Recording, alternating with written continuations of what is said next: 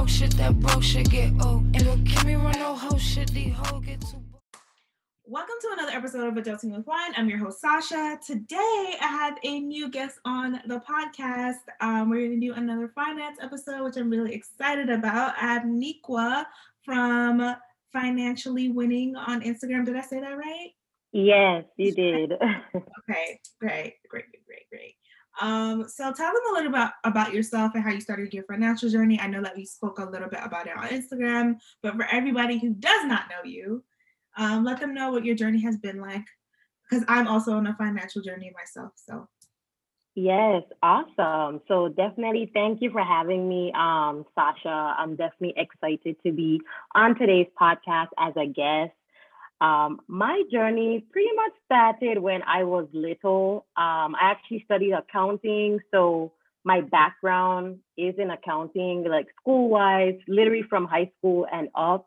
And then I moved to the US and I went to school, I did my bachelor's in accounting and then I did an MBA as well. And with that, I had student loans. I did have scholarships and stuff to subsidize some of the costs, but I still ended up with some type of student loans. Like I feel like almost like everyone has like student loans of some sort, especially if you at least go to like grad school or something, it's very expensive. So that's pretty much how I ended up with student loans and starting like my debt-free journey. Um, I feel like I always had an idea about like, money and accounting and finance and things like that. But once I moved to the US, I realized a lot that I wasn't exposed to, like growing up in the Caribbean, because we don't really have like that whole like investing aspect of like building wealth and stuff like that. And I had just a lot to learn. Like I knew about saving, I knew of, I could have done the math, I knew all of that. But this whole like phenomena of, investing and really building wealth through like the stock market and things like that was super new to me. So that's also a part of my journey with financially winning, to be able to provide like those resources and tips to like other people to help them like eventually build wealth, but make sure that they know the basic, fundamentals of finance, just, as like budgeting, saving, paying off debt, things like that. right, definitely. So something I want to know more about is like your experience like living in the Caribbean. I myself, well, I'm a first generation American. Well, I guess you are too in a sense, but like Yeah. my parents are from Belize and Haiti. Okay. And I was like, I'm their child firstborn here. But Yes. um, so tell me what your experience is like with like your parents being from Caribbean islands, and like did they have any conversations with you about money? Like what was like your feeling around money like growing up as a child? Yeah, I think like I saw like two sides of the coin, because like one parent was like a spender and then one was a saver. So like I felt like I knew about money, but like it was very limited to what was offered or available in the Caribbean. Like most people like focus so much on like just saving for a rainy day. You hear that a lot. Like it's just like make sure you save for a rainy day. So I always knew like I needed to put aside money for a rainy day. Like if something happened, like, it's like, okay, make sure you have some money to be able to, cover an unexpected emergency or something like that. But I felt like that's probably as far as it went. My parents pushed education a lot, and that's one of the reasons that I did leave the Virgin Islands after I completed community college, because they knew that I needed to like leave to be able to do more, like, and be able to experience like more in life. So by them doing that, I feel like they did set me up to learn more and be able to, figure out things on my own more than what's in the Virgin Islands. So I felt like from a money side, they did set me up on the education side because they pushed that so much. But other than like really talking about like saving and making sure like, you pay your bills on time and things like that, I feel like that was pretty much it.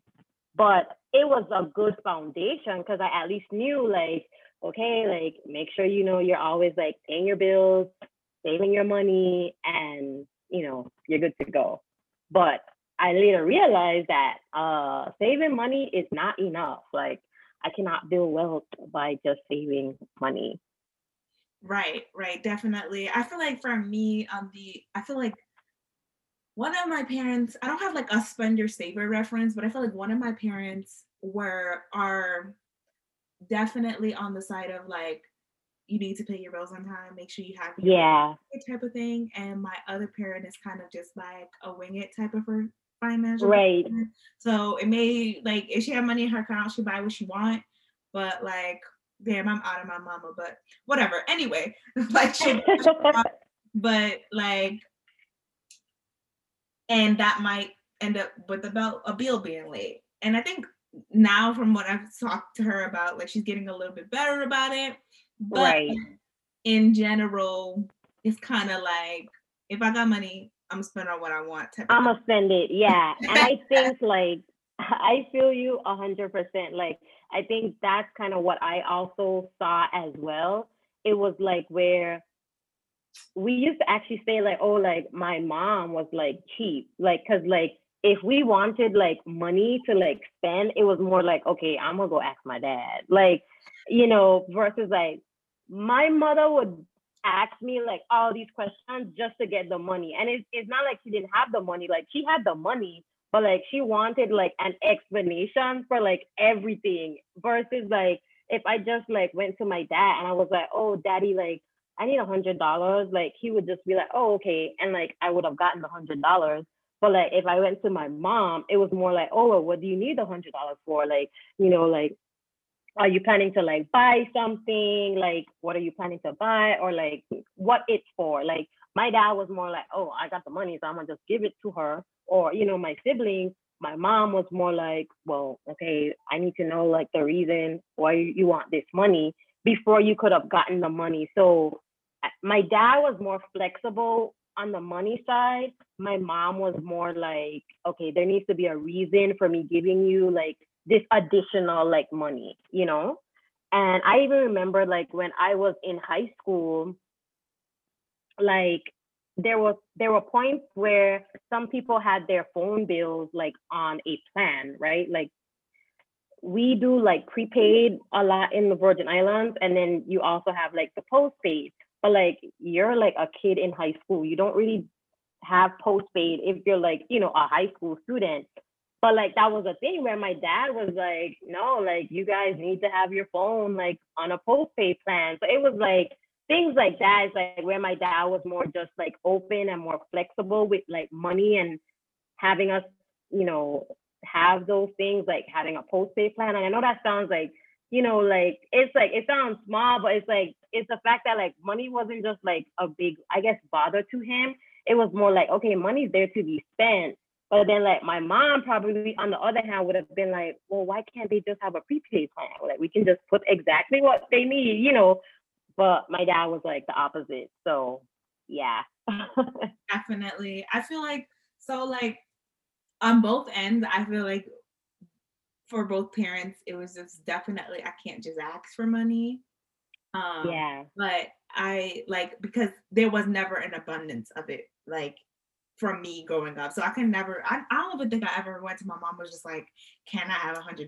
Like she'd be like, I don't have that.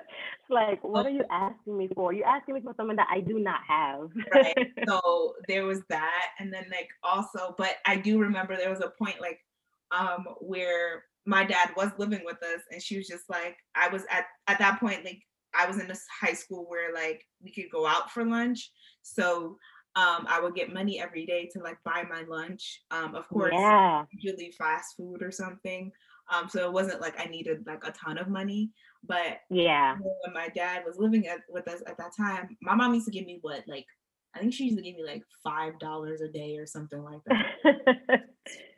But then, like, when my dad was living with us, she's like, "Oh no, it's $10 a day," because he was I guess because he was giving her the money, so she was like Oh, getting $10 a day until he stopped living with us at that time. But it was crazy. yeah, So it just goes yeah, to show you like what it is. Because like I was going to tell him five regardless, because he had asked. The thing is, he had asked both of us like, "How much is it?" yeah. And she stopped me before I could say five. I said 10. Ooh. She was looking You at were like, me, I don't want to get in trouble, but I mean, I got 5. but yeah. And there were definitely times like that, like because there were periods of my life where like my father lived with me and when he didn't. So I remember when times like she would buy me something and she'd be like, "Oh, don't tell your father." So it was like that. Oh, So, but it's interesting that your mom is like the saver because I feel like you really don't hear about like that dynamic um yeah, in general. Usually like it's like the dad is like the one you can't ask. And yeah. the mom is like the one that's just like, "Shh, don't tell nobody."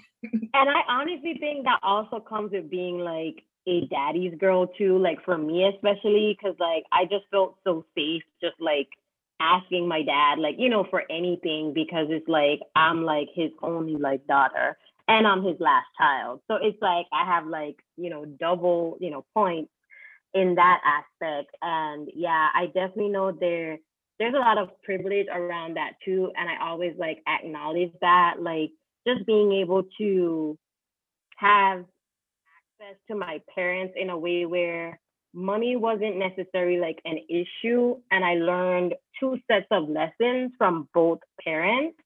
And then even with the lunch lesson that you were just talking about, for example, my brother and I, we also would get like lunch money and things like that. And it would always be where my dad would want to give us more than what my mom would want to give us. And then eventually my mom put us on like a lunch plan, which honestly you did not go on that. People thought like, oh, you were rich, like if you got on a lunch plan, because all you had to do was like go to the restaurant every day and like get lunch, and they would bill like your parents like at the end of the month or whatever. So like people actually used to try to like, well, can you get me like lunch on like, your plan or whatever, like if you were with friends. But of course there were some limitations to try to avoid that. But I remember even sometimes that I would be like, oh yeah, like I'm gonna get you a drink, put it on my bill or whatever. It felt like so cool. But like just having like that privilege and that freedom to just like, yeah, like go to a restaurant and real awesome Caribbean food, and you're just eating that like good food every day, and your parents just get billed at the end of the month. Like it's crazy. Yeah. And so like were there ever points like when you were on that lunch plan where like your mom or your dad would get the bill and they'd be like, Yes. It will kind of be like, you got the big lunch and not the small lunch this time. Like, were you like really that hungry, or like were you like flexing? Like, it was kind of like, okay, like I see that bill, like, and then there was a point in time where some kids, like after school, you're passing the same restaurant. So like you would like try to like go in and get like a little like snack or a little something. snack or a little drink, and it'll be like, you cannot put this on your plan. Like you can't put that on like the bills. But it was like you would try to get away with certain things, but it was like, no, you can't do that. So I was like, all right, cool. Like, but yeah, those are like fun times. No lie. Yeah, that seems like a lot of trust to instill in a kid, especially I know. teenager. Because I can imagine. I'll be like, listen, swipe. Like that's like very reminiscent to me, like of parents who give like their kids like or like teenagers like credit cards, but like use this for. Yeah. That's a lot of trust. Be like, I could swipe this for anything. Is that what you're saying? Like, because anything, when you think about it, can be deemed as an emergency. I know. Emergency. I need these shoes. I don't have shoes. And I know, and that's so. That is so crazy too, because like, see, for me, I didn't grow up like knowing about like using like credit cards and stuff like that. Like that was not a thing for me until like I moved here, and I was like, what? Like credit cards. Like I knew what credit was and I knew what credit cards were, but I didn't have firsthand experience of like having my own or being able to say, oh, let me apply for a credit card. Like when I turned 18, that was literally not on my mind. And I know sometimes like that could be a thing where it's like you're an authorized user on like, your parents' credit card or something. And then like when you turn 18, you get like your first card and all this stuff. And like for me, I was like, that did not exist. Like that was not a thing. And it was just so weird that like a lot of things I was able to kind of like just like compare and contrast. Like when I moved to the US, I was like, oh, that's what y'all do. Okay, cool. I get it. I understand. But it was just a lot of little things I had to be like, oh, like I was not used to that. Even like when I would have like my friends and stuff say like, oh yeah, like, their mom took out this on their name or, like they had credit from time they were this age. And I would be like, what? Like, what do you mean? Like your mom put a bill in your name? I was like, don't they like check the age of the person? Like I was just like wrapping my head around stuff like that is so weird for me because I was like, what? Like I could never like imagine like my parents like doing something like that, Right. For me, that's still a shock that like people have to go through that, like their parents like ruining their credit before they even become an adult, which is incredible. But it's a real thing, and like I guess because like your parent is your guardian, they have like full autonomy over your credit before you even become an adult. It's like I don't know. I think like that system is like so weird for me. Like I literally had to wrap my head around that because I was like, well, I mean, like I know like you gotta use like their social and stuff like that, but like wouldn't something in the system of these companies like trigger like, oh, this is a minor? Like, you know what I mean? I guess like I just never understood the whole thing with like, oh, putting like something in your kid's name. I was like, so no one thought of a way to like stop this? Like it was just so baffling to me. And like I think that's where it's those dynamics of like, your upbringing and things like that.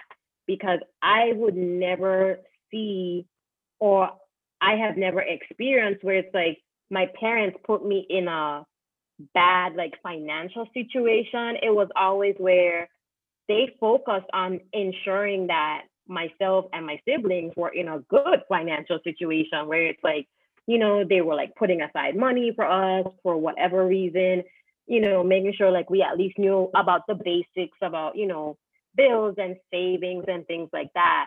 So for me, like when I was hearing these things, I was so baffled because I was like, I realized how different like your parents and like your family dynamics can like affect like, your finances. Because like, as you said, people come into adulthood and how do you already have bad credit? Like, it's like, what? Yeah, and it's crazy because I remember like even when I was 17 and I was working, I was just like, I remember one day I was just like, I'm gonna just stop by, T-Mobile and see if I can get me a phone because I wanted me a new phone or whatever. Yeah. And they were like, no. So I'm just like, if that's the case, how can people open bills and other shit and whatever? I don't know. It's still a mystery. But it is. Yep. I think it's so crazy though, because obviously I think like they want it to happen. And like everyone that I've heard stories from, it's like, we're Black, like, so I'm like, is this a thing where it's like they don't want to try to fix the problem because it's more affecting like maybe Black families and they want us to come into the war with bad credit, knowing that credit is so big in the US? Like, it's like you're basically giving your children like, like literally like a negative like financial situation, like literally like a bad start. So I was like, I wonder if it's like a systematic thing where it's like they know this probably may affect, just I can say at least from the people that told me their experiences, they're Black. So it's like, okay, is it a thing where that's one of those systematic things in the US, as a lot of things are, that affects us more heavily? And the reason they're not trying to find a way to fix it is because, yeah, they want us to continuously be affected by that.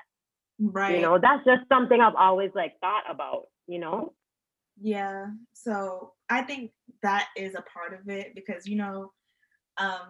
the famous line from the Netflix show Black as Fuck is everything is because of slavery. So this whole Yeah. thing is just like built to set us up to be backwards from the beginning. And even if you think about it, like, especially with situations where like you're an immigrant or you come from parents who are immigrants, you already have that one backward step, and they're like your parents are already like 10 steps behind because now they're coming to this country, and a lot of their certifications or what they were in their country doesn't count in this new country. So right. Starting over in like a negative steps, and then like you grow up and then you're already kind of like either at negative or at zero, and it's kind of like it's like a setup for failure. And then if your parents does have like a stance in this country, or you were like in a family where your parents were like American and you're also American, it's kind of like you were either like at a point where like in general like Black families and Black wealth aren't like a big thing. So right. You already come from a standpoint where you don't know much about like how to make money, but you know that you want to make money, and your parents don't know how to make money. And if they don't even have money, they're probably utilizing what they can. So they use it, give your credit. Because I've seen that happen to someone I know before too. And it's kind of like she was at a point where she needed to move out and she didn't have, her credit was screwed up. And so she like move out. And I was kind of like, there's not much you really can do, because especially I'm from New York, but I live in Atlanta now. Like in New York, you cannot get an apartment without at least 650, 700 credit. Like it's very, very hard for you to find an apartment at 600. And if you're under 600, it's like damn near impossible. Like, unless you have more money to put down. And like for a deposit or whatever. Yeah. Even that. Wow. I definitely think it's also of like us as a people doing what we need to do to like survive. Like it's literally like a surviving mechanism at this point where we know like, okay, if we got to get out of a situation and we need credit, or we got to put the lights on, and okay, I don't have good credit, but my kids need a place to stay with lights on.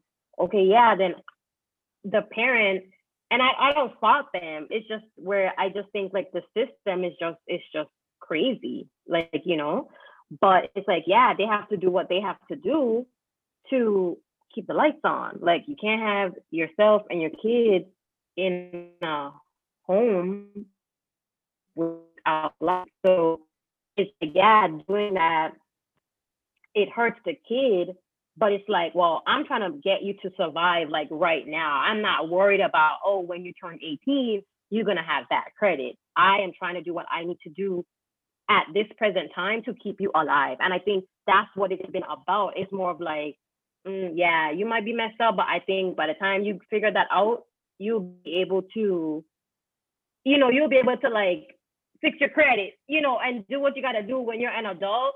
But for right now, my number one goal is to make sure that you are, fed, clothed, all of that. You have the basic necessities, and having lights on is a basic necessity.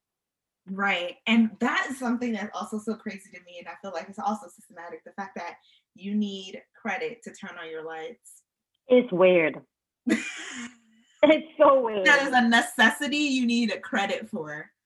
And you almost need better credit than if you were to open like something like an internet line, which is so crazy to me. Like, because I think if you wanted to like open like or get cable or internet, they still check your credit. But for utilities, you almost need like a very like a decent credit score or else they want a deposit, which is like what?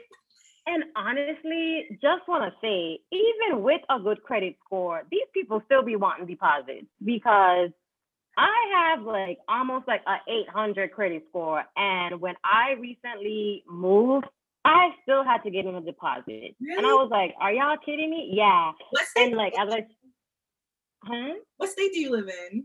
In Florida. Oh, They still ask me for a deposit. I'm telling you, I was like, y'all kidding me? So I don't know because I know I was gonna be like a new user like with that utility company because I had another one previously. But I was like, but still though, like I have good credit. And I literally was like going back and forth with the lady and she's like, yes, like I do see you have good credit, but we still require a deposit and you'll get it back in like 2 years. So your girl has her watch. And I got my reminder on like, y'all run me my money in 2 years. Like I got a little bit of time left. Run me my money because I want my money back. Because I don't think I should have been paying for no deposit. Because as I said, I have good credit and I still had to pay a deposit. So that's just to show like it's just a bunch of nonsense. yeah, that's crazy. I have not paid a deposit in New York or Atlanta for utilities, even after they ran my credit, but that might be a Florida thing. Florida a little weird to me. I don't like Florida like that. When you see Florida, when you see Florida in the news, it's just about to be some bullshit. So, but yeah, but going back on topic a little bit, I know you mentioned like your family always taught you to like kind of save for a rainy day. Did they ever give you like an amount you should save for? I know like people who are like big into finance now, they say like you should have like 3 to 6 months of savings, but now with the panoramic in effect, people are like maybe you should even have like a year saved. Did they tell you anything like that, or was kind of like just have some money? It was kind of like have some money. Like they never really said, because honestly, the whole idea of like, oh, this 3 to 6 month thing, I only like learned that when I like moved to the US. Like I've never heard like my parents or anyone like from the Virgin. I don't want to say the entire Caribbean, but I can at least speak for like the Virgin Islands. I've never heard someone be like, well, make sure you have 3 to 6 months to cover XYZ. They just said save for a rainy day, which we would say, oh, that's your emergency fund, right? But there were no like requirements given or like any type of like guidelines to say, well, this is how you even come up for that rainy day, quote unquote, fund. It was just like, make sure you saving money, because that's the thing.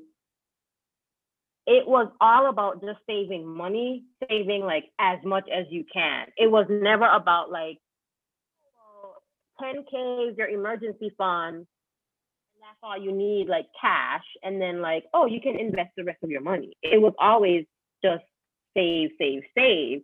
So there was never an end goal in sight. It was literally just every single month, if you're working, you need to put aside money. For what? I don't know, but it was just where make sure you have money.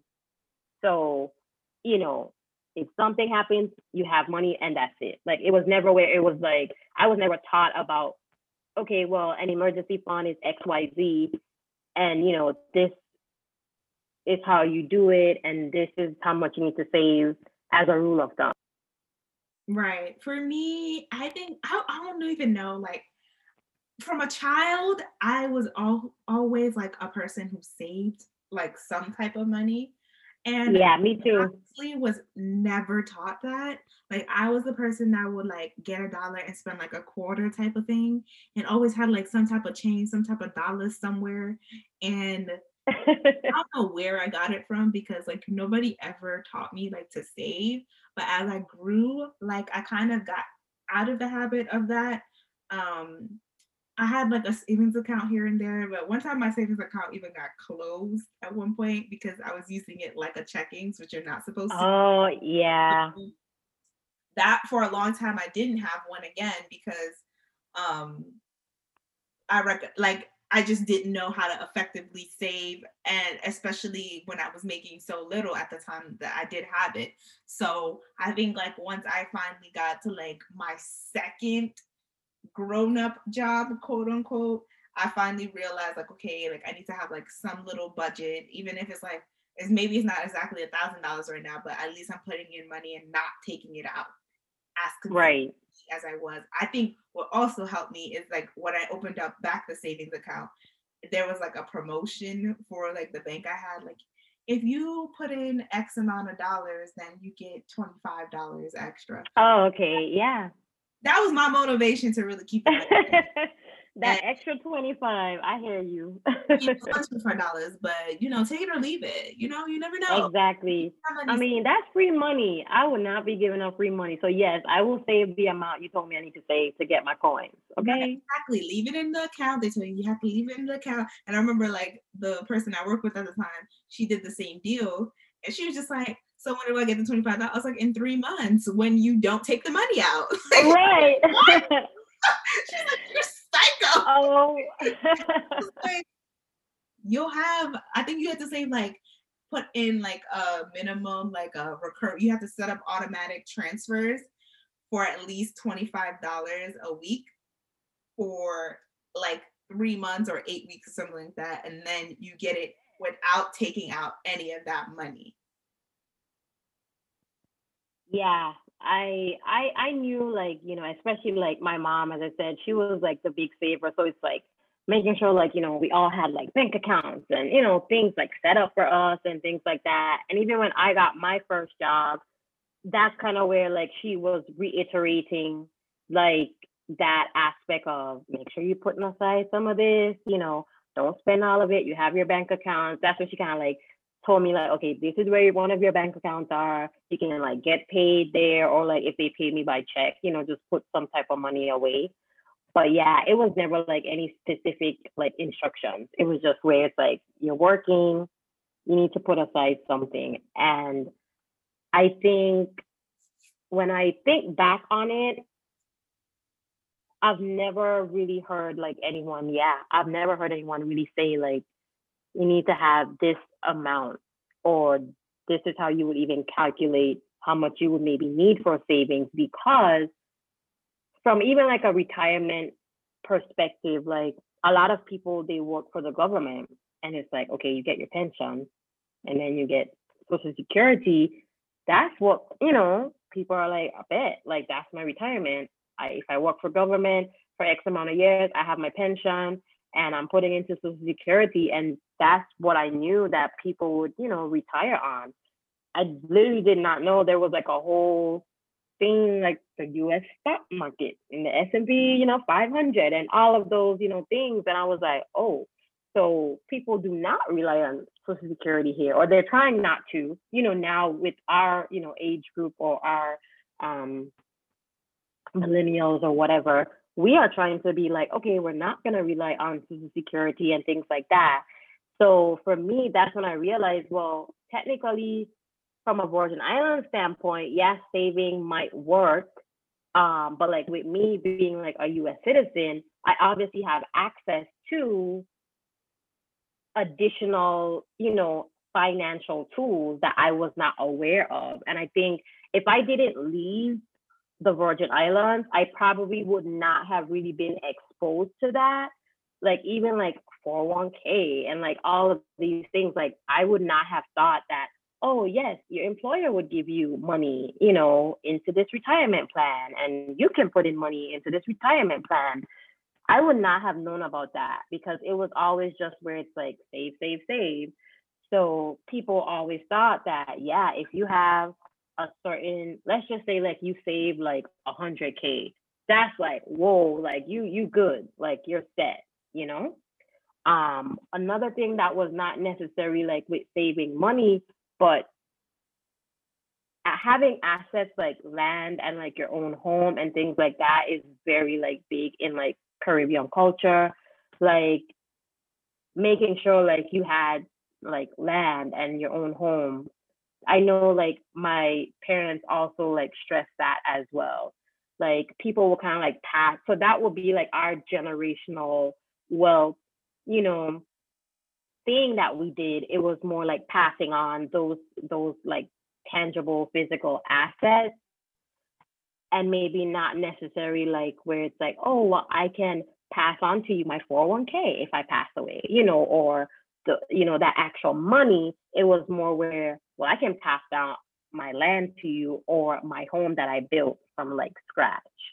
So Right. I think that is very big in like Caribbean culture, especially like with coming into the US. Both my parents never owned a home, but from what I've seen, like from other Caribbeans that move here, it's like always they have a house, like back home. Always, whether they have both, like a house back home and a house in the US. But if they move here and they don't have a home back in the Caribbean, they definitely have one in the US. Like, so it's the first thing that they buy, and they onto that home because it's just like that's like their symbol of like status when they move here. It's not even like what like other assets they have, but that's like their landmark of a success. Like I have that's like their holy grail. Like, yep, this is it. Like I did what I needed to do. Like, that quote unquote American dream type of thing. And I think that's also why, like, the education aspect of it, that's what I was saying. Like, after I finished like community college, it was like, okay, like apply for a university, like, you need to continue your education.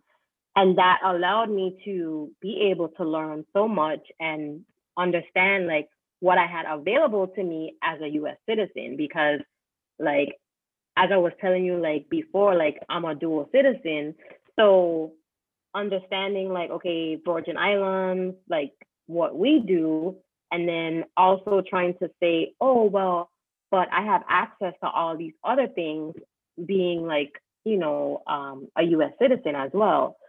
So being able to tap into that, of course, like I did not understand or care to know like, oh, I was a US citizen like at 10. You know what I mean? Like I didn't care about that. Like I was like, okay, I was born in the US, like, okay, cool. But when I was moving, that's when I really realized it was like, oh, this makes sense. Like there is a lot more that's available that I can do. And it's like, all right, bet, let me tap in. Like, let me tap into this and use like, yeah, it's like, okay, like, let's go. So I have leveraged that dual citizenship to, better myself and my finances at this point. Definitely. Something else I want to talk about is kind of like your debt journey. Like, so can you talk about a little bit like how you got into debt? Is it solely school debt that you have? And like, at what point did you decide like, okay, I need to aggressively start paying this off?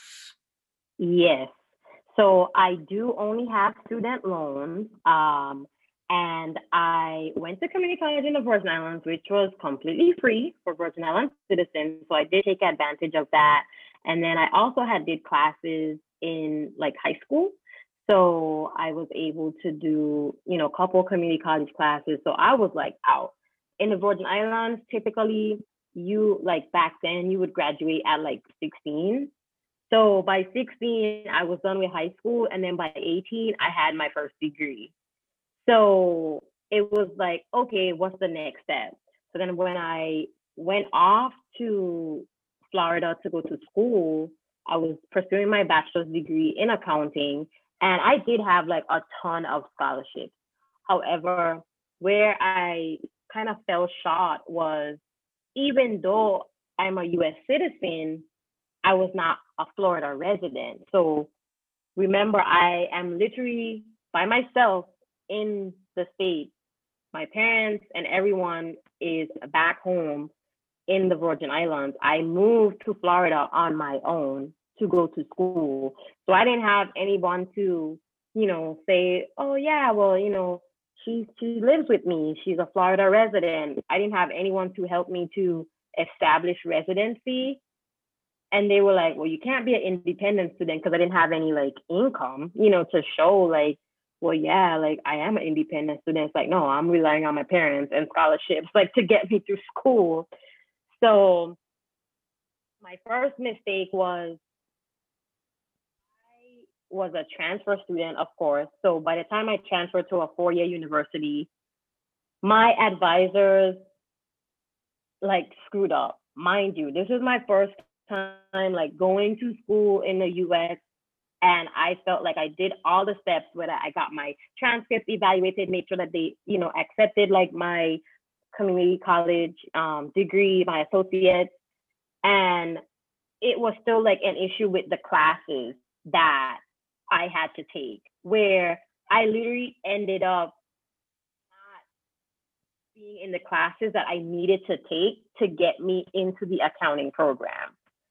So I ended up kind of like wasting time in a way. And then I ended up transferring from that school because I did like 2 semesters there when I realized that I wasn't going to be able to get into the accounting program in the time that I needed to, because like the classes that they had me taking was like setting me back. It was like where I was taking over some of the classes that I had already taken in community college and that they had already accepted from my international, transcript evaluation.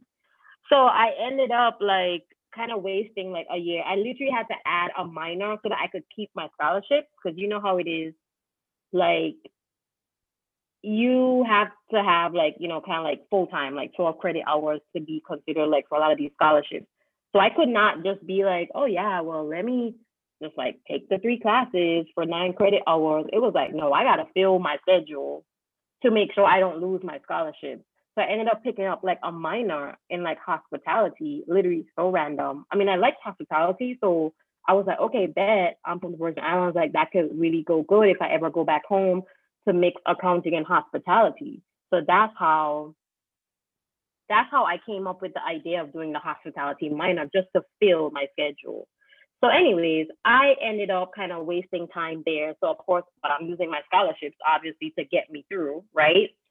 So by the time I transferred to another 4-year university in Florida, I also now had a year under my belt from the previous school. But remember, I still didn't take some of the classes that I needed to take. So at this point, I'm like, well, I still got like 2 more years of school to go. And I already came in with 2 years because I had an associate. So I was kind of set back by like a year at that point. So eventually my scholarship money was like, okay, it's dried up. Like I literally had like maxed out like one of my bigger scholarships, because it's only for a certain period of time. And even though like I did that year at that previous school, they don't care. Like I used the money. So, like however I funded school after that was like up to me. And then I also took like a semester off, for example, to like intern at like a big 4 accounting firm while I was in undergrad, because that was like the big thing, right? So I did a lot that kind of like, I guess, pushed me back timeline wise. So that messed up like my scholarship availability. And well, not availability, that messed up my scholarship eligibility, because I kind of like maxed out some of those bigger scholarships and I applied for a lot. So that's how I ended up taking like a little bit of undergrad student loans to get me through like my last like, semester or whatever. And then, so that was undergrad. And then my grad school degree, I did my MBA. I did pick a state school. So that did help, because by that point I was like working. I was like, yeah, I'm a Florida resident now. Like, y'all cannot try to play me. I'm not paying these international fees no more. Okay. Like, I think that's another thing. Oh, don't even get me started with you being a US citizen and you're still like paying like international student like fees. Don't even get me started on that. They literally were like, yeah, I'm an international student. Like pretty much like I still paid out of state like tuition. Because you didn't have like this address. Is that yeah, like I didn't have anything like in Florida to be like, oh yeah, well, I'm established here, or my parents or anything.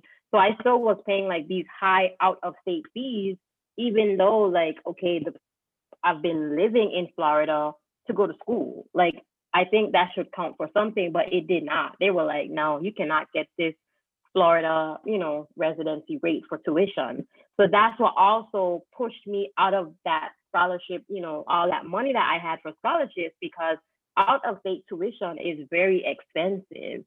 And then even like after like a year or two, because I never had like my own apartment and it was like student housing, even though it was like affiliated, even though it wasn't like on the dorms per se, they still was like, nah, like we're not gonna consider you as a Florida resident. So I literally went through like entire undergrad for like that 2.5 years paying out of state tuition. Wow. So then I took a year off, not a semester, after undergrad, because I was like, well, first of all, I'm not gonna be paying in full for my grad school education. That's number one. I was like, if I'm not going. And then number two, I knew that I needed to pick like an in-state school because I did not want to have to go out of state to somewhere else. And then I would have to be like doing the same thing that happened to me in undergrad to pay those out of state tuition fees. I was like, I'm not doing that. So what I did is like I started to establish myself. Like I went and I got like no campus, off-site campus or on-campus housing. I got my own apartment, all of that. I, put things in my name, of course. So I had started to get my utilities in my name and all the bills and such to start to establish myself, because remember, my parents are not here. So I did all of that to establish myself. So by the time I was ready for grad school with the year, then I could be considered a Florida resident, because I had to then prove, hey, yeah, I have all these stuff. I had my tax returns and all that stuff at this point, because I was like out of undergrad and things like that. So then I took out some loans for my MBA program. I did get, it partially, funded. So I do recognize that I was fortunate enough to get scholarships. I applied for like scholarships by the state of Florida as a minority accounting student. So they funded like a year of my college in grad school. It was a 2-year program. And then one of my semesters was also funded by my employer at the time through tuition reimbursement. I did have to kind of cover those summer semesters, and that's kind of where the student loans came in. Yeah. For me, I have like both. I have the personal debt and I have some student loans. Thankfully, yeah. I was a lot younger, like when I started college, so I was about 16, but I also had nice. With a 2-year degree. And then I went to a city school. So it was very, very affordable, to the point where for the most part it was covered by like my financial aid, because like nice. A lot of money type of thing. Right. Where my student loans came from, I think there was one semester where like there was an issue with like my state funding and like where like my classes, I guess, didn't match up, and I had to I think I ended up fixing it that semester or something. But I know for sure it was just like I took a summer course one year because basically the director made me take it, because in order to get how the whole like politics, in order to get permission to this class, like permission, and it was crazy because like I had ended up taking like another class and not taking like the prerequisite course. So he was basically like, I don't even know how you took this other class, but permission to take this other class without the prerequisite, but you have to take it with me this summer. I rest like, so I had to sign class with him that summer, which I ended up doing. So that was a part of it. And then but right before my last semester, I ended up going to India, study abroad. So most of it was because of that. So there was that. And then also, like on the personal side, like I got my first credit card at 18. Don't do that.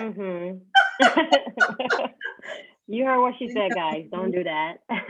Know what the hell I was doing. And of course I maxed it out, and it took me a while. And it wasn't even a lot of money when I first got it. I think it was like $1,000.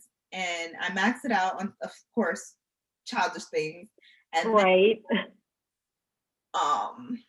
I think at some point it increased to 500, like 1,500. I maxed that out too. And then I didn't pay it off for like a couple years until I was like 20. I had gotten some money and I paid it off in full.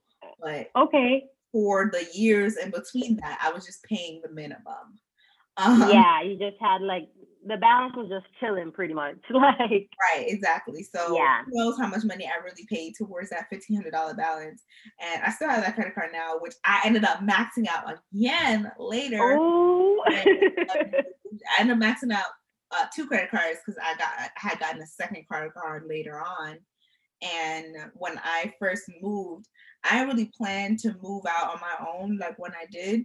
And honestly, what I should have did was just like kind of use like the credit to like buy like my absolute needs, like get a bed and like Right. stuff like that. And then like the rest, I could have just like waited and like kind of paid out with like saving or like during when I got my checks and stuff like that. Yeah, like I to didn't cash do that. flow it. Right. I didn't do that. I bought everything on my credit cards. So that was just a terrible mistake. But now I'm at the point of like I paid off the second credit card so many times. But now it's like I haven't thought like now I fully paid it off. I might just cut it up, but you never know. Like you can't just cut up your credit card either, especially when you're so in debt because like that just you have to have some type of functionality on it every 6 months, or else like they'll just close it out. And then that fucks you up too. So it's kind of like Yeah.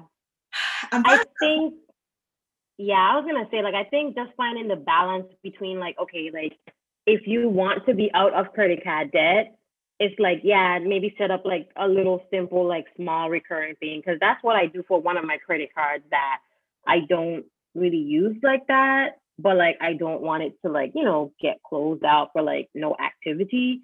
So I literally just have like my car insurance like get charged to that every month. And then like I automatically just pay it off.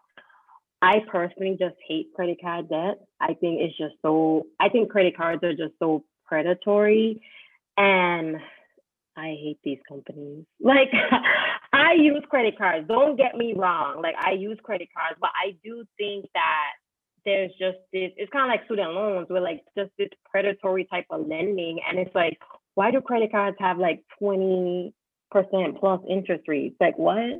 Like, are you kidding me? the balance So in full.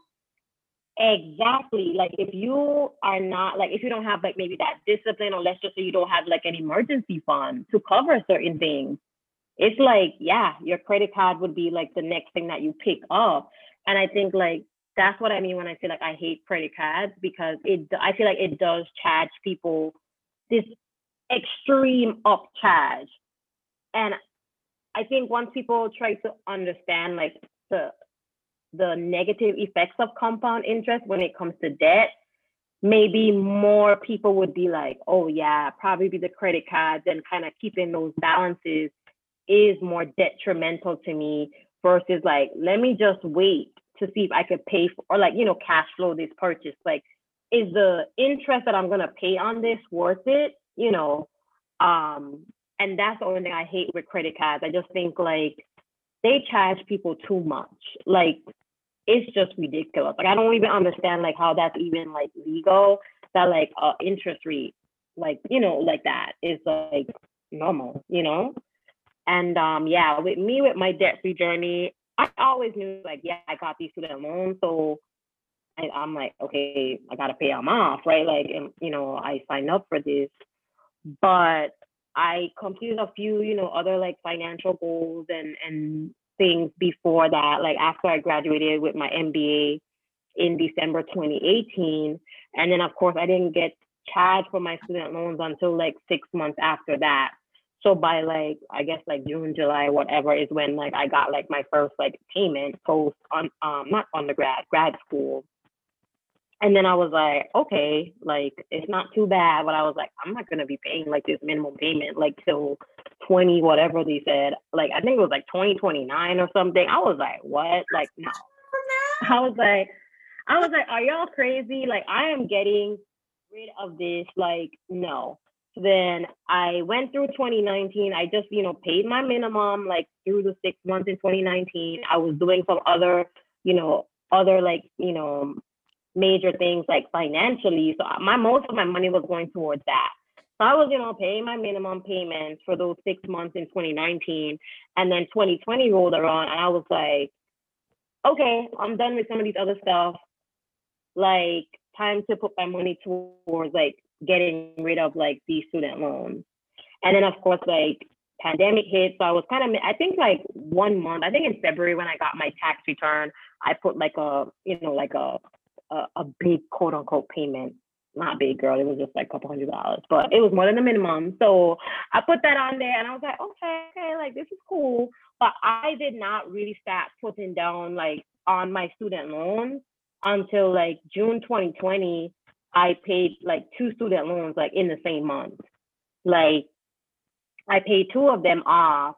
And I think that's when it kind of like really like started like my true journey. Like I did come into 2020 saying like, yes, this is what I'm going to work on. This is what I'm going to focus on.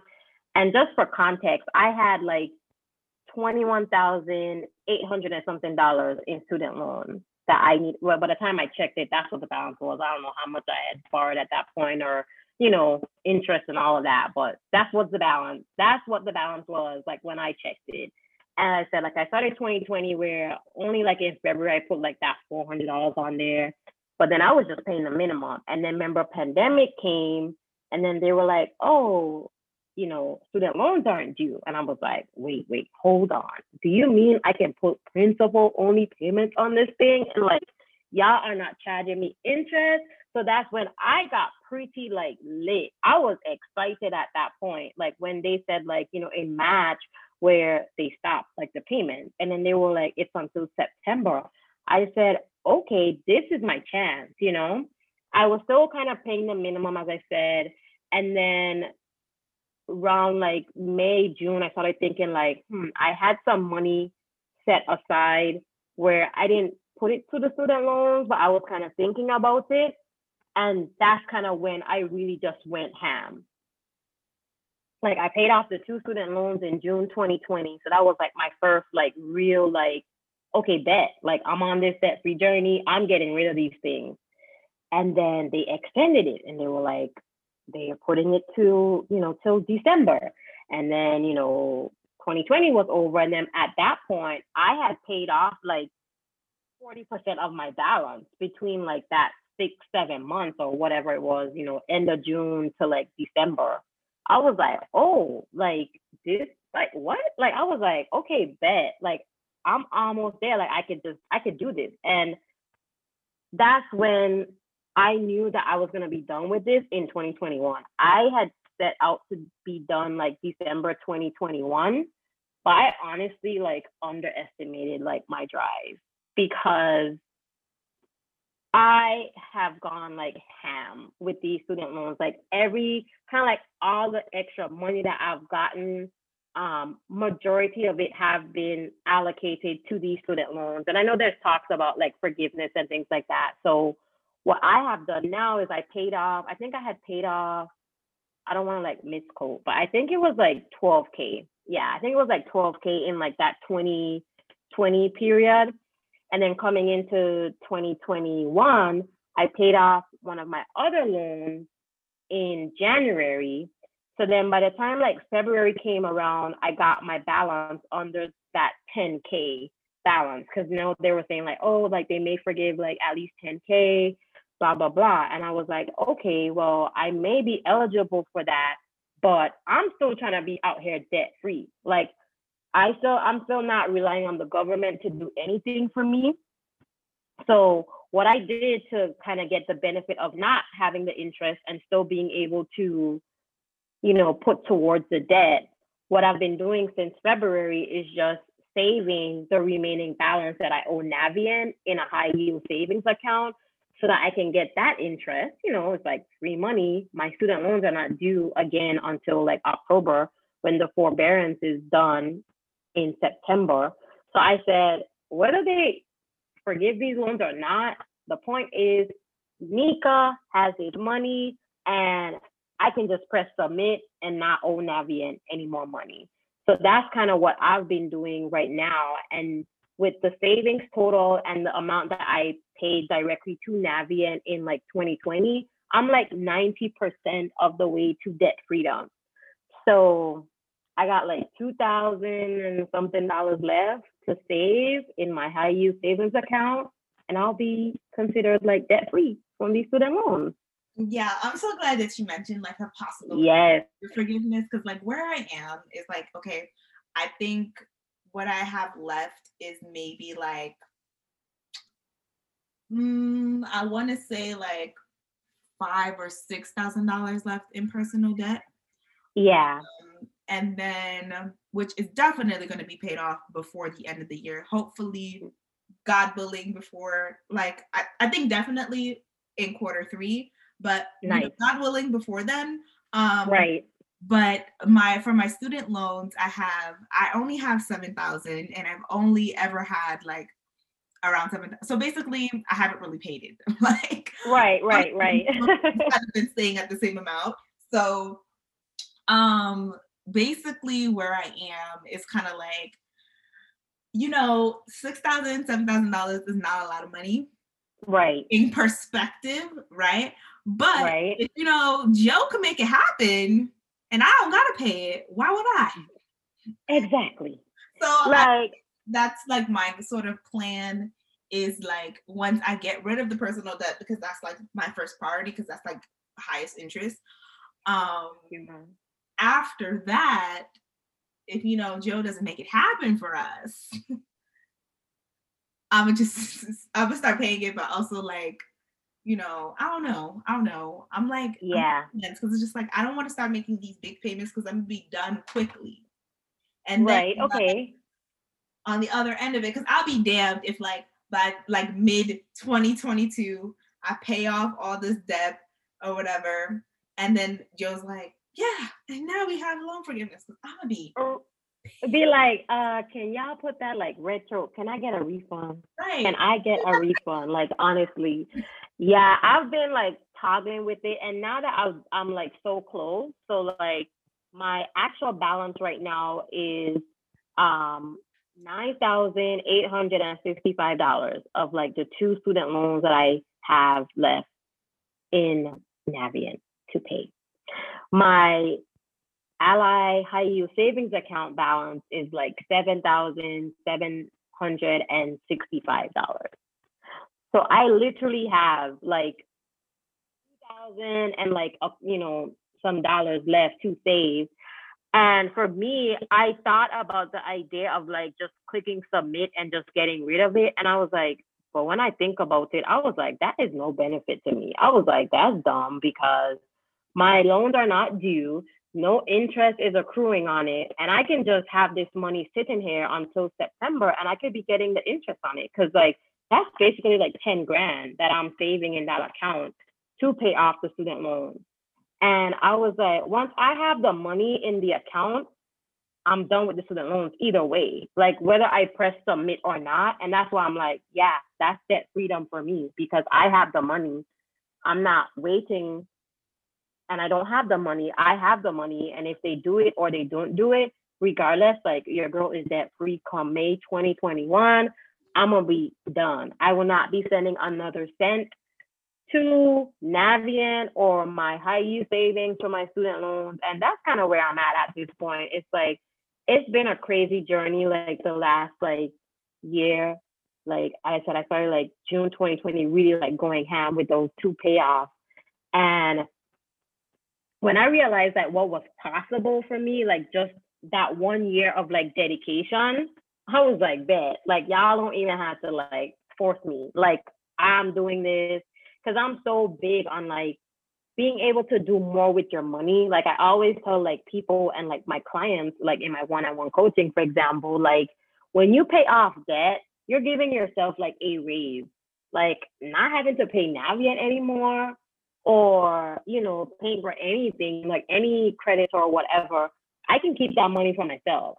Right. I'm also like a travel blogger. So it's like, girl, I could put that money in my travel fund so I can be going, somewhere in the world or like throughout the states and like traveling. Okay. So I want my money to belong to me. So all of those major big payments that I've been making now, I won't have to focus on that anymore. Once I have this balance saved up, then I can literally be like, okay, I'm free from this let me start shifting my money to do those things like investing and being able to build more wealth because my money would be back in my pocket, basically.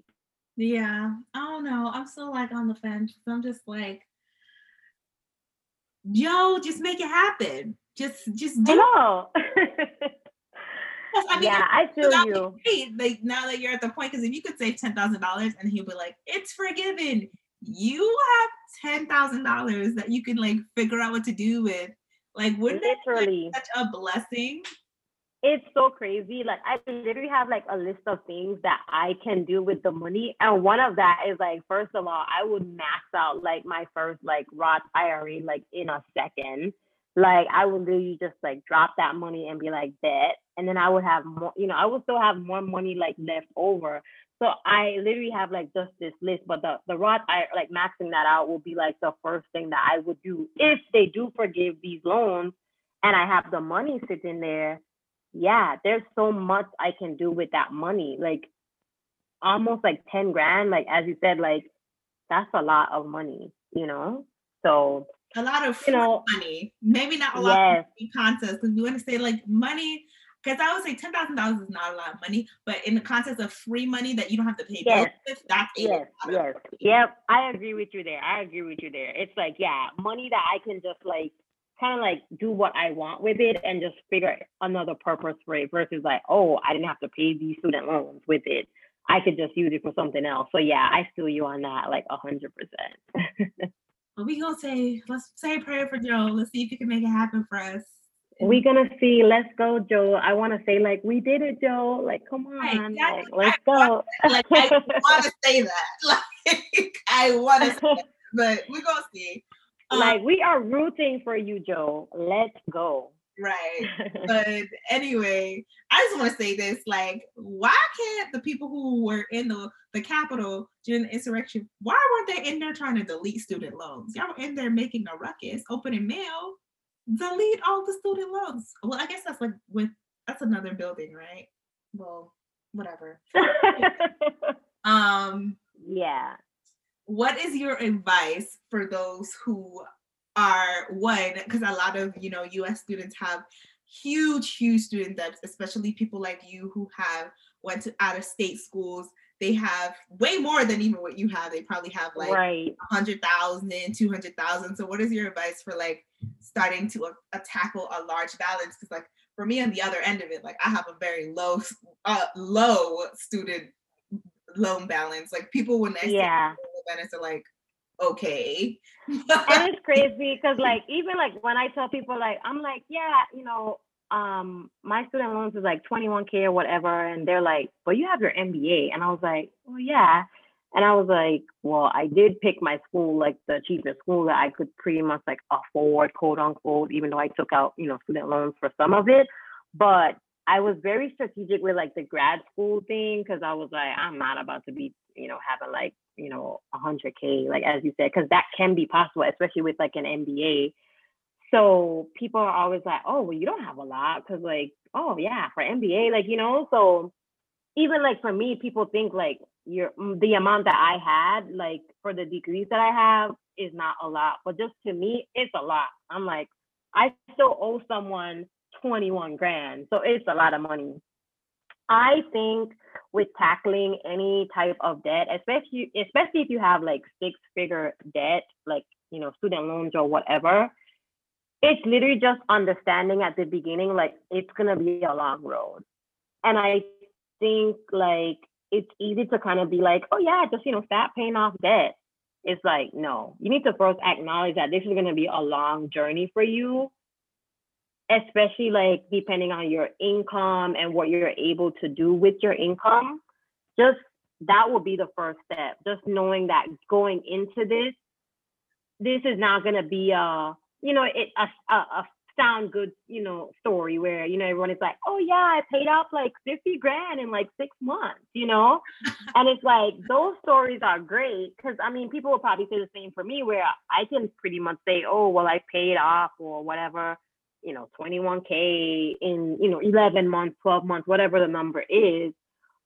But I think for me, knowing that dedicate like that 1 year and like finish my journey, other people with maybe larger amounts of debt need to know that that might not be a reality for them, but that does not make their journey any less. It just means that you're going to have to stretch that motivation to pay off the debt throughout a longer period. And then my other thing would be when you do then decide, yes, you're going to pay off this debt, and you have decided that, okay, it's going to take me a while. So just acknowledge that it's going to take you a while. The second thing would be just breaking up the debt. Like if you have like individual student loans, tackle like the individual loans so that you're able to kind of see some type of progress.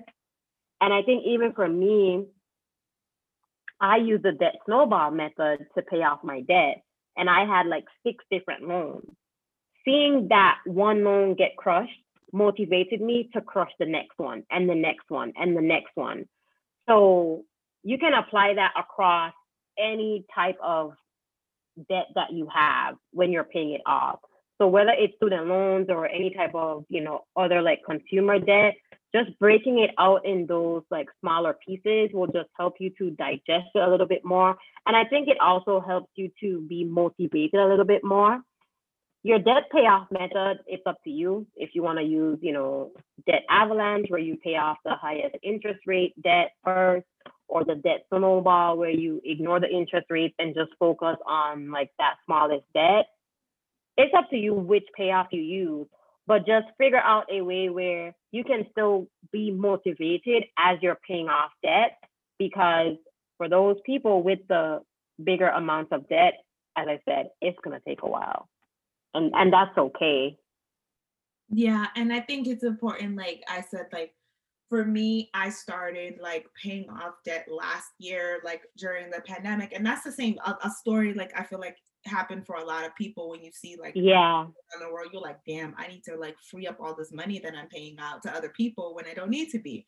But wherever you start, like how much you pay, just remember, like, let it be something you like that you can do. Like, right. Actually do.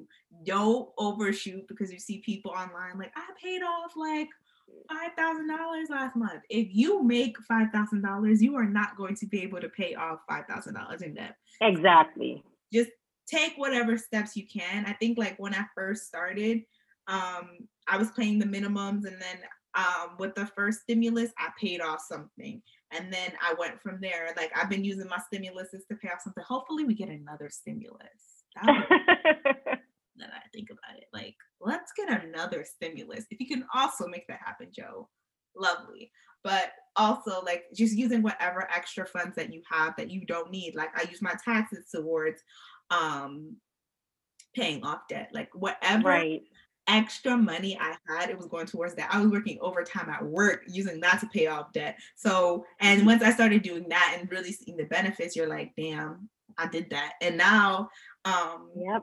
I would say there's a little portal of like Black finance, I want to say YouTubers, but content creators, on Instagram. But Bitch I'm Budgeting on Instagram, she's always like promoting people who have cars to like do the side hustles like DoorDash, Instacart, that type of thing. So do that.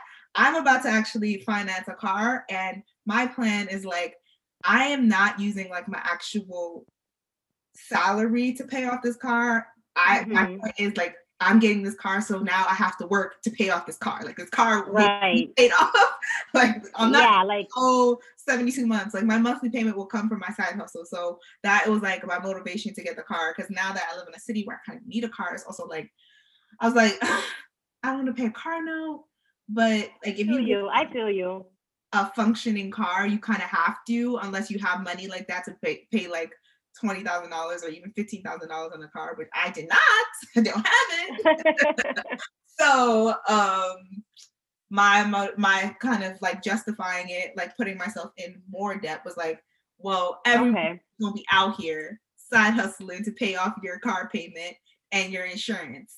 Because you're like, I'm gonna be hustling to get this paid off. Don't worry, I will not be paying this, for the amount of time they told me I'm gonna be paying this for. Right. And I think now that I'm in my like in like the journey of my financial journey, and I know so much more. I haven't actually purchased the car yet, but I'm like even like bringing other pre-approvals. Like they gave me like like the CarMax people gave me like a 14% rate for the loan, like going through their financing, and I already found a pre-approval for like half that percentage.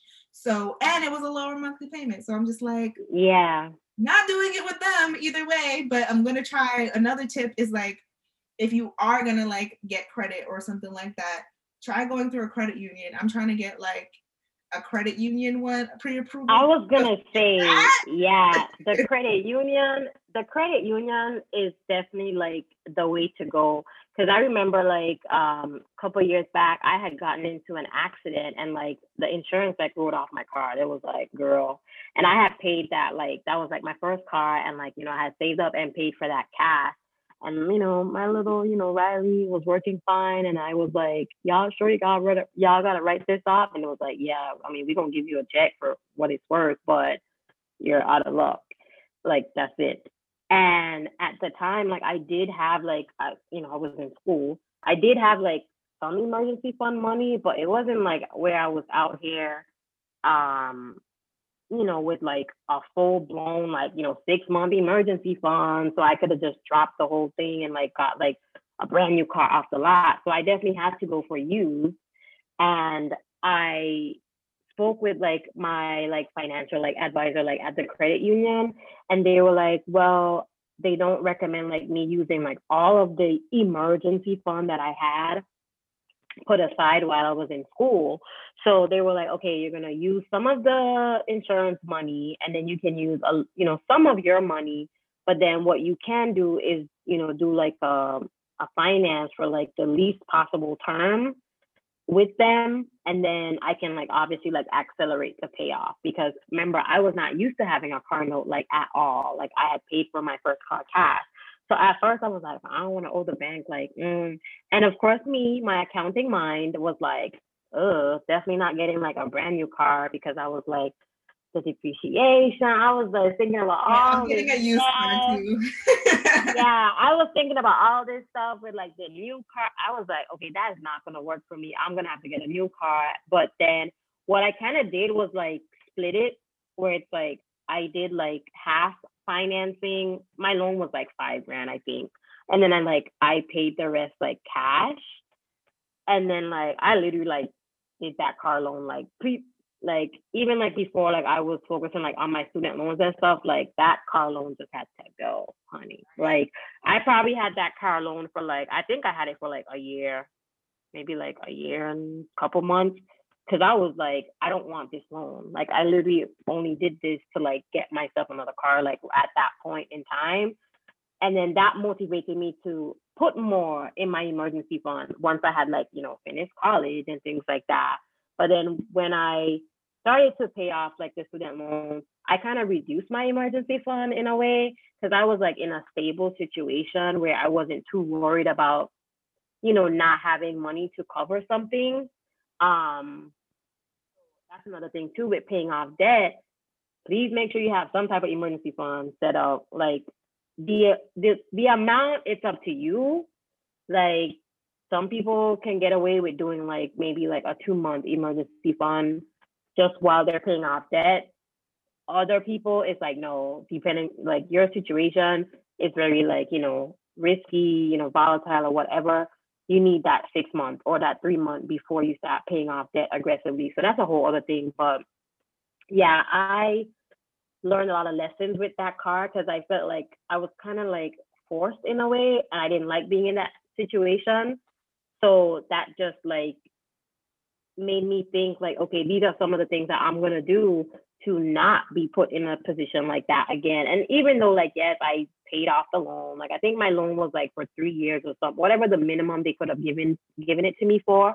But I just knew like I was not paying this for 3 years. Like I was just like, no, thank you. I want this out of my life.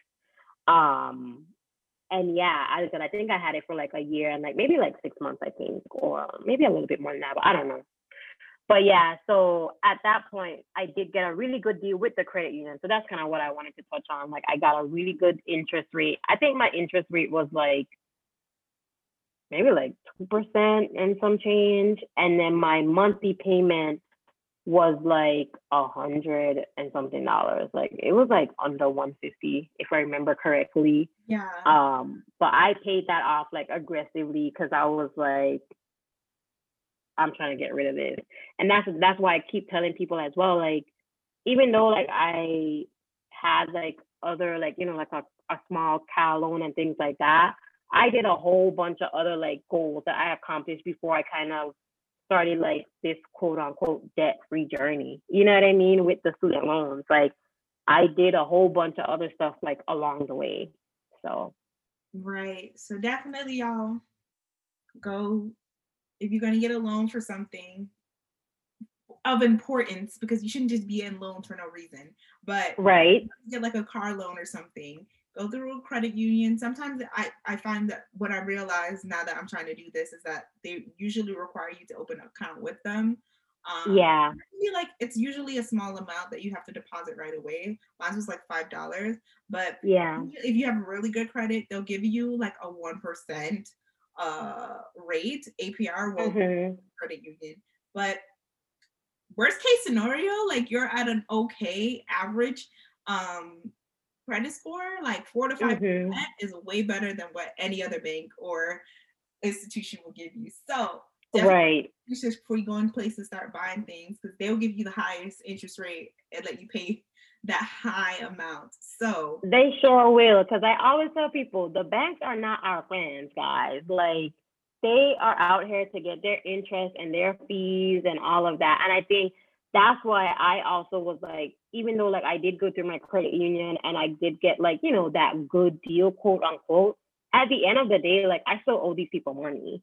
And I was just like, y'all not gonna get over on me. Even though the interest was super low, I was like, I don't care. Like I'm getting rid of this. Like I am getting rid of this. Yeah. So yeah. I had a couple personal loans in addition to my credit card that I had, and I paid those motherfuckers off. Like to the point where it was and with interest, even though I had like a real high interest, I probably had like 25-26% interest. Because I paid it down so fast, I only paid like a couple $100 on the first one, and on the second one, I'm letting the payments should end in July, so I'm kind of letting that one ride out because I realized like I'd only be paying like $20 more, and honestly, like the $250 I could put as a bigger payment towards something else rather than trying to pay like $250 off for like to get right. So play with it, do what it do. For my car loan in specific, if people are wondering, I'm trying to get the longest term because I want like the smaller payment, but I'm going to be making big once I finish paying off my personal debt, because side hustling I'm going to be paying off. I'm going to be using to pay my car payment with my insurance, but also tackle most of my debt that I have. So once I pay off the rest of the personal debt that I have, which shouldn't take long at all. Honestly, like I said, should be done in quarter 3. The next step is like all of that money will be going towards that loan. And I love it. Have a big plan for it. So it's like, you guys make plans if you're going to be doing, like if you have to take a setback. And I was so discouraged because I initially wanted to buy my car cash, but with the cars and how they're set up, like you do not want to get like a hoopty for like $5,000 because I'm paying like so much more in maintenance just trying to keep that car rather than just getting like a nicer car. And honestly, like if I'm being real, it was also like the features of cars when I started looking, because I'm like, okay. At least need to have Bluetooth. Like I can't just not have Bluetooth. No, you're like, listen, this is doing it for me, so this is what I want. So I feel you. I feel like personal finance, yes, like personal finance is personal. So do what you need to do. I think it's just like, it's great that you have like that plan in mind of like what you're gonna do to like pay it off. Like for someone else, they may be like, well, no, I don't want to get a car loan. Like, you know what I mean? And then it's like, for you, it's like, you're like, yeah, I'm going to do this, but this is what I'm doing to be able to tackle that new car loan. So I love that. And I always tell people like, yeah, personal finance is personal. What you may not like, someone else might be like, okay, bet. Because it's just like where Where some people in the personal finance community thinks like, okay, if I have like low interest debt, I can just kind of like maybe like hang on to it in a way and just like put that money towards investing because like the return you would get, et cetera, et cetera. And then other people are like, nah, I just want to get rid of this debt and then I'll add the additional money to my investing, you know? So it's just about like your personal preference. But once you know that you have the information available to you and you're able to make those sound decisions and you have a plan, I think that's what's more important versus like trying to tell people like if there's one way to do something, because I don't believe in that like at all. It's not like a one size like fit all. It's just like when sometimes like people talk about like student loans and be like, well, you should work throughout college and you should do this so you can avoid student loans. And I get that because as I said earlier, I had a bunch of scholarships. I applied for all of the scholarships. Like, girl, I got scholarships for things that I wasn't even like technically like qualified for. Like there were scholarships that people in those demographics didn't apply for. So I got them, you know? Trust me, I was the scholarship queen. I had essays, like a whole folder on my computer with essays to apply for scholarships. So you can't tell me about scholarships because trust me, I maxed out everything that I could get, you know? So I always tell people, just remember like your privilege. If you do have the opportunity to go through school debt free, you know, that's great. Not everyone probably have that opportunity. I know now there is, you know, more things out there for people to get more access to scholarships. Then of course, with our generation, we are more thinking about if, you know, we do want children. People are talking about 529 plans now and all of these, you know, accounts that we can, you know, pass down to our children. So that's a whole other thing. But I tell people all the time, it's like, don't talk to people about like, oh, well, you should not get student loans. Maybe frame it in a way of like, hey, here are like 4 things you can do to try to get scholarships, or have you tried these things to be able to get, you know, someone to pay for your degree or something like that, versus just being like, you know, pointing your fingers like, don't get student loans, you know? I don't think that's helpful because sometimes that may be someone's only choice. And the student loan system, that's a whole other topic. Like they do need to revamp that whole thing and how much people are able to borrow and how they educate people on that. But yeah, that's all I'm gonna say on that. Well, we're gonna end the episode here. This was like a great episode, and I feel like you guys have a lot to learn from this situation. Hopefully we were helpful, and hopefully you listen to us because we're telling you the truth. These are people, yes. We are people who are in debt currently.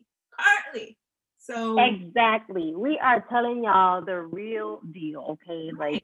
And I also love that we're like both people who like don't live with like our parents, because I feel like a lot of the stories are like, I paid off $50,000 in 6 months. Like they live with their parents. We don't live with our parents. Right. We're paying it off, right. Our own money, and we also pay rent. Okay, so yes.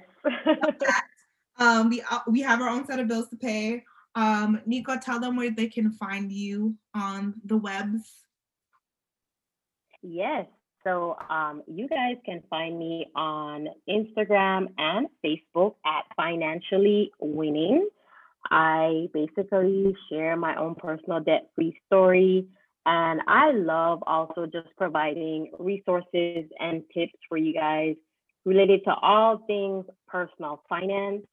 And then I also have an Etsy shop, and you guys can find that at financiallywinning.etsy.com. I offer user-friendly, instant download finance printables and trackers. So anything that you're kind of saving up for or paying off, there's probably a tracker on there or a printable on there that you can use. Yes. Be sure to follow the podcast at Adulting with Wine, and we'll see you on the next episode. Bye. I put on my jewelry just to go to the bodega, and I keep it with me just so that I'm feeling safer. Fendi on my body, but my feet is in Bottega. Bitch, I'm getting money, give a fuck about a hater.